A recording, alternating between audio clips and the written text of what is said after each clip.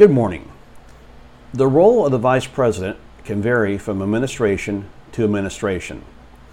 Then Vice President George Bush was once quoted as saying, "You die, I fly," for the number of funerals he attended while serving as President Reagan's VP.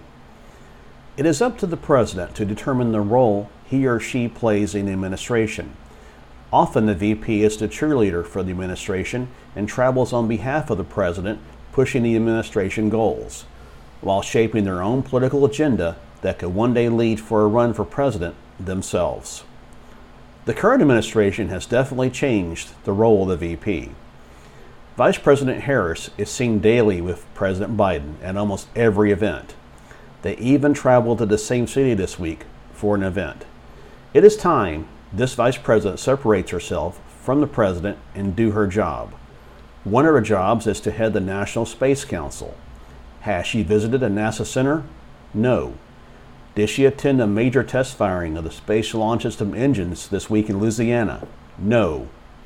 Madam Vice President, with all due respect, it is time for you to separate yourself from your boss and become your own person.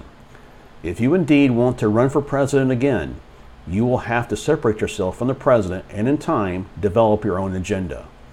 Just look back at history or talk to your predecessors.